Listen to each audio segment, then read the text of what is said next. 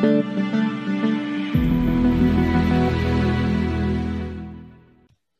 guys, Paul from the innovation community here. Today I'm with Erdem Emin Akçay, who is head of advanced analytics at Jysk. Now, Erdem has a wide range of experiences working in analytics in data services, insurance, and as I mentioned, now over at Jysk. Great to have you with us. Thank you for having me. I gave you a bit of context there. Tell us a bit about yourself in your own words. Yeah, my name is Erdem, as Paul mentioned, and I am 35 years old, and I have a 4-month-old son. So if you hear any screaming behind the scenes, that's why. And I am originally from Turkey, and I have been living in Denmark for 5 years now. And I had worked in a market research company, Nielsen, and I worked in an insurance company. And then, like in 5 years since I have moved to Denmark, I have been working in Jysk, which is a retailer, you might say. We are, in Jysk selling everything between sleeping and living. And in my time in Jysk, I had been pricing manager in the beginning for 3.5 years, and last 1.5 year, I am head of advanced analytics. So where did your career working in data start? My first job was a modeling analyst, where actually I jumped into working with data from day one. But it's funny how I became a modeling analyst, because I applied for a business analyst position in Nielsen back then after I graduated, and it was more facing the customers. But during my interview, the HR partner in the interview thought that I would be a better fit for the modeling analyst position. Then I had to have another interview with the head of back then the advanced analytics team in Nielsen, and I was hired as a modeling analyst. So that's how my data career started, and I never stopped working with data since then. And since the initial role as an analyst to your current role, how have you seen the importance of data change and evolve?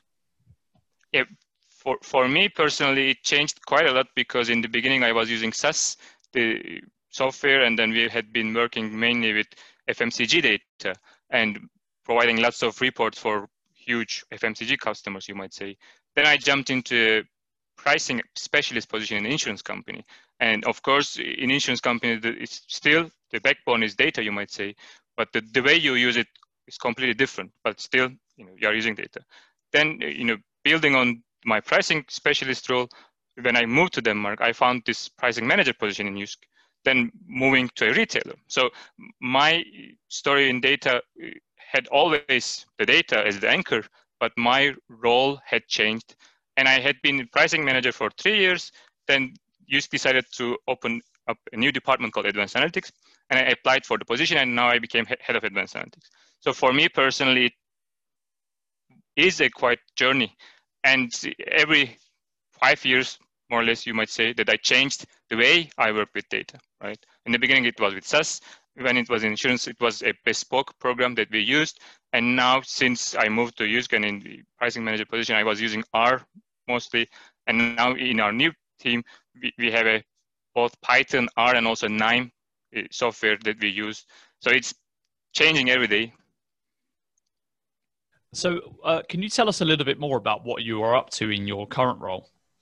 Yeah, it was a long process, I would say, that Jysk decided to found this advanced analytics department. We had a strategy makeover, or new strategy progress with a consultancy firm, and we had lots of deep dives, and one of them was called increase sales through data. The focus was data, and the consultancy company said that, look guys, all the other companies are having more focus on the analytics, and Jysk as a big company also should have an advanced analytics department. And it was a buy-in from the C-level, you might say, for all the, our executive management team also were on board, and they decided to build this department. And in my role now as a head of advanced analytics, I am trying to push that we are using more analytics within the organization to be more data-driven. Like, this is probably one of the most common words that you would hear in your podcast. So we are trying to also be more data-driven, and I am trying to push that we are there. And of course, the first thing that we are trying to do is that we are trying to promote our department, because the department is new.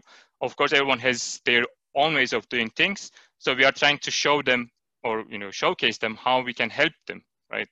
with different tools or with different analysis that we do, what we can provide on top to help what they do in their business. Makes sense. And what really interests you about working with data? You've been doing it for a very long time in both the execution side, but now also more the strategic side, it sounds like as well. What's really kept you working with it throughout those years? I mean, it's really, one thing is being data driven, but it's really almost, you can't argue with the facts coming with data, right? You can prove your case with data, and it's, more than one way. Maybe you can find different information from the same sort of data. You might think that, okay, I have, investigated, I made analysis from this data, like 10 different analyses, but you might do the 11th one. So I always like the fact that, there's all these opportunities coming with the data, and you never get bored, you might say, and there's always something to learn. One thing is, of course, getting the insights from data, and one thing is how you will get insight from it, right? You can, of course, do lots of things with Excel and VBA, but then on top, you might add like R skills or Python skills or, any other new tool. So it's always something for you to develop as a person, as a programmer, as a whatever. And then now, of course, as you just mentioned, like now I have the leadership or strategic part, which I'm still learning. So now it's a different kind of excitement for me, or different kind of opportunity for me. Yeah, continuously improving and optimizing. I like it. Yes. What are some of the major successes that you've achieved over your career? While I was in the insurance company, I was asked to rethink the household insurance. Like, maybe it will be too technical, but the insurance you would buy for your house, right? So of course there are lots of variables that you can use when you arrive to a premium. For a customer perspective, you just ask for the insurance premium, and then you get one. But with two other colleagues, we built a new household insurance from scratch, and it took, I don't know, maybe half a year or so. But then in the end, we could add to the company's end result, right? We could see directly, okay, it developed or it improved the profit. Now, of course, I am hoping in maybe 2-3 years that I could talk about the success that we made in Jysk, having this advanced analytics department in a better shape. Fantastic stuff. So where do you think that technology has a role to play in terms of moving the data space forward? And what effects do you think this will have over the next few years? Yeah, until now, what we have done in Jysk is that we built everything almost on-prem. So we are using a third-party company, but it's still on-prem. But there's always this talk, of course, when should we move to cloud? Not if we should, but when. So definitely there will be a phase that we also have to move to cloud. I don't know whether it's short-term, long-term, but definitely that is already out there. I can't say that it's coming. It's already out there. We just chose for the time being not to be on cloud, but on-prem to start it. But for us, it will be a huge maybe change in the next 3 years or 4 years when it comes to that decision. Yeah, you mentioned the insurance example earlier. What was the biggest impact you think you made on a transformation? In that particular example, of course, when you're thinking of different variables in the insurance company, you can have the basic ones like the square meters of a household or etc. But if you just find one extra variable that other insurance companies didn't know of or couldn't find yet, then you just separate yourself from all others in the market. Then you don't want to get maybe the risks, and then you, by just doing one simple change, all those risky households will go to another insurance company. But also, like, maybe I can also give an example from Jysk here. So when I was pricing manager, by doing with some of my analysis, we have now 2 different KPIs that we follow continuously. So of course that also adds to the maybe culture of the company, right? If you can create a KPI, or if you contribute to creating a KPI which is being followed, then you're always maybe can say, okay, I have this impact ongoing, right? Yeah, and I think that's really important, especially with the current role. And this leads me on to my next question. Taking more of a strategic role now, how would you describe your leadership style when you're trying to engage and communicate maybe less data savvy or individuals in the organization that don't believe in the data? Yeah. I mean, of course, for me, it's maybe you can say the biggest challenge is now to find my leadership style, right? I didn't bring any leadership style to my position here because I didn't have any employee under me back then. But now, we have in Jysk what we call Jysk values that help me, and I can also spar with my own boss. How can I do this or that, and then try to learn it. I think that I am more like involving and developing my team members to begin with, and I always, try to let them train, and I also let them get enough training, and I always want them to contribute what we are doing together. Like it's not, and one thing is that it's my inexperience of it, right? I don't know everything that we could decide on, so that's why I'm more involving type of leader for the time being. So time will tell whether I will change or will stick to this style. And what about when you're trying to engage and communicate the senior leaders of the organization? Yeah.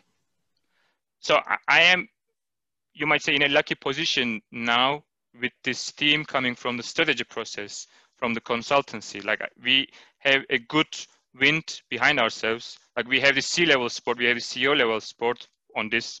So in that sense, maybe it's easier compared to other companies having the trouble talking to senior management, trying to convince them, right?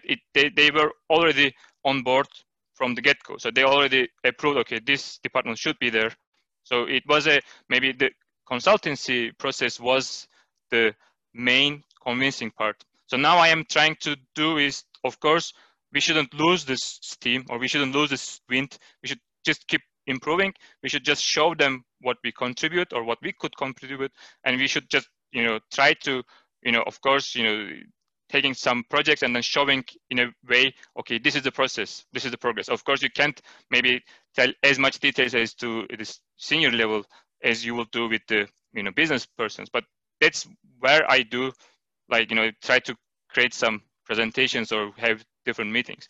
And my boss himself is from the executive management team here. So always I have the, support, or I have the anchor in the senior level team. So through him. Where do you see the biggest opportunity for improvement in the organization right now?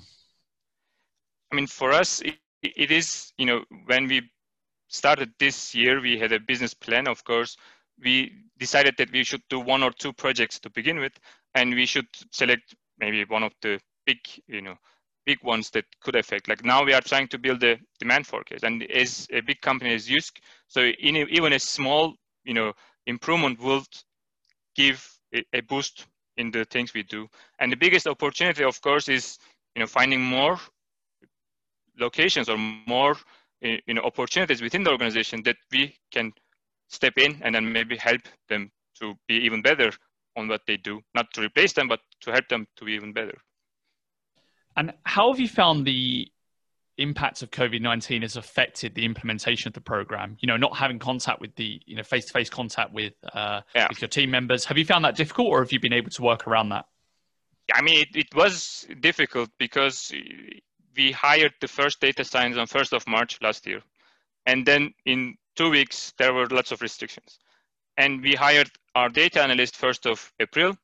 And because of, again, different restrictions, it was decided that we should send him home, like for 1 or 1.5 months. Then all of a sudden, like you are building a team and you want to do lots of stuff, lots of introductions. And from the get-go, you are behind. So you might say we lost maybe half a month, 1 month in total because of the initial, hit. Of course, after that, like being in the analytical side, so we adopted using Slack, Zoom, Skype, whatever. So we could maybe, for us, it was easier to switch to virtual life. But for the introduction purposes, it was tougher than we would want to. We had lots of plans, lots of meetings, lots of team building activities, etc., that we couldn't do. But in the other case, like, we also, in the beginning, we had to spend some time on doing different proof of concept for choosing our, software. So like after the initial hit of, introduction phase, you might say we step aside and spend some time ourselves before launching back to the business. Then you might say we started doing it in October. And by that time, everyone was okay working from home or okay being virtual. Then it's business as usual. So tricky at the start, but got around and adapted to it. I can see It's I can see you got a lot of plants in the background. What's your top yeah. working from home tip? I mean, I am maybe one of the worst people who is doing this, but I guess I need a bit better chair. My chair is really bad. What I do is I try to stuck with my ritual. Right? I was working from 8 to 4. I'm still working from 8 to 4. I'm trying to plan my day in a way that, okay, this is how I would have worked in the office. Now I should do it this way. So of course, having a plan helps. When you are bored or when you are, you know, needing a fresh air, it's just there. You can just check them. But other than that, I guess having a good monitor setup, having a height table if you have the possibility is really important. But am I doing it? No. Yeah, I'm the same. I really do need a new chair with a Yeah. better back because I kind of feel like the hunchback of Notre Dame right now. Yes. What was the biggest mistake you made during your career? Yeah, I will again go back to the insurance company because now I don't want to give any examples from my new company, Jysk.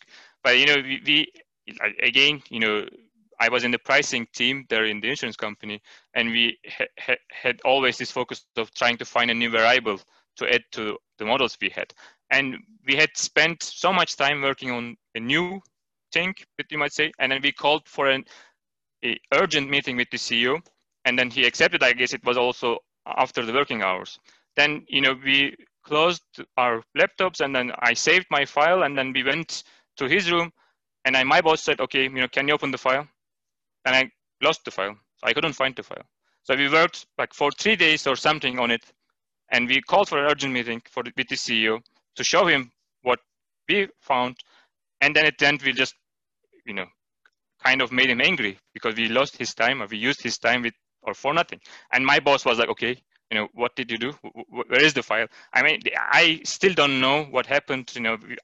We couldn't even find afterwards. So it's still a mystery for me. And it's like still, one of my biggest mistakes, you would say.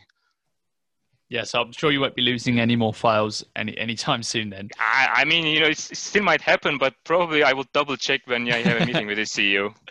That sounds like a great idea. What's the best piece of advice you ever received? Yeah, I mean, again, coming from the insurance company, that was my second job, and I spent like more or less 5 years in that company. One of the vice presidents there always says that there is nothing like a small task or small part of the business. So you can become an expert in that small part and then make a life out of it, right? If you just focus on one thing, and if it's your thing, and if you're really good at it, you will be good for life. So that's probably the best advice. That if you are worried about job security, like you can just be an expert in just one small thing, and that will be your thing, and then no one can replace you, and you can earn lots of money by doing it, right? And why not? You Yeah. mentioned before the call that you're a big non-fiction reader. Who is currently your favorite author? Currently, or in general, my favorite author is Jose Saramago. He's a Portuguese writer, and he had written lots of novels. He unfortunately died like in 1011, I guess. And after him, Gabriel Marquez, and also Stefan Zweig. I have lots of authors that I come back to all the time. Nowadays, I'm reading a Turkish writer called Latife Tekin. For the ones who would listen from Turkey, maybe they would know. Awesome. So, regards to the data world, what are you curious about right now? I mean, I am myself using R. I'm an R guy, you might say. I really like using R, but I always want to add Python skills to my repertoire, you might say. So I started learning it, but then had to stop. But of course, always there's this, wish to improve yourself. Now we are using also NIME, another software that we learned in the last couple of years or last year, you might say. But always, adding more. Like now also there is Julia that I have never used, but there is the new tool coming in, right? I'm always curious about learning new things. What is your favorite quote? I'm not sure whether that's a quote or a joke or a witz, but I really like the conversation or supposed conversation between CFO and CEO. Like CFO is coming to CEO and saying that like we are spending all this money on training and we are developing our people. And if like we are spending all this money and we are developing, what if they leave? Right? And then CEO says like, What if we don't spend money and then they stay, right? So I really like that, like, because it's really important to get everyone trained. Maybe you are spending time now, but it definitely will benefit you in the future. And you shouldn't be worried that you are developing your guys and they might leave. I mean, even if you don't, they might leave. So you can never prevent it, right? And my last question, what advice would you give for aspiring leaders in data and analytics? I mean, it's maybe toughest question because I am not a experienced leader, you might say. But what I try to do is to spar with HR department, spar with my boss to learn from their experiences, and that benefits me quite a lot. And again, coming back to Jysk values, like we have a structure in Jysk that new leaders should go through some kind of formal training, and that helps quite a lot. So I guess that would be my, or until now, only advice. Like, make sure to use all the material available from HR, from your boss, from your training, etc. Well, I think you've had a good experience, and thanks for sharing those insights. That was Erdem Emin Akçay, Head of Advanced Analytics at Jysk. Again, thanks for joining us. Thank you.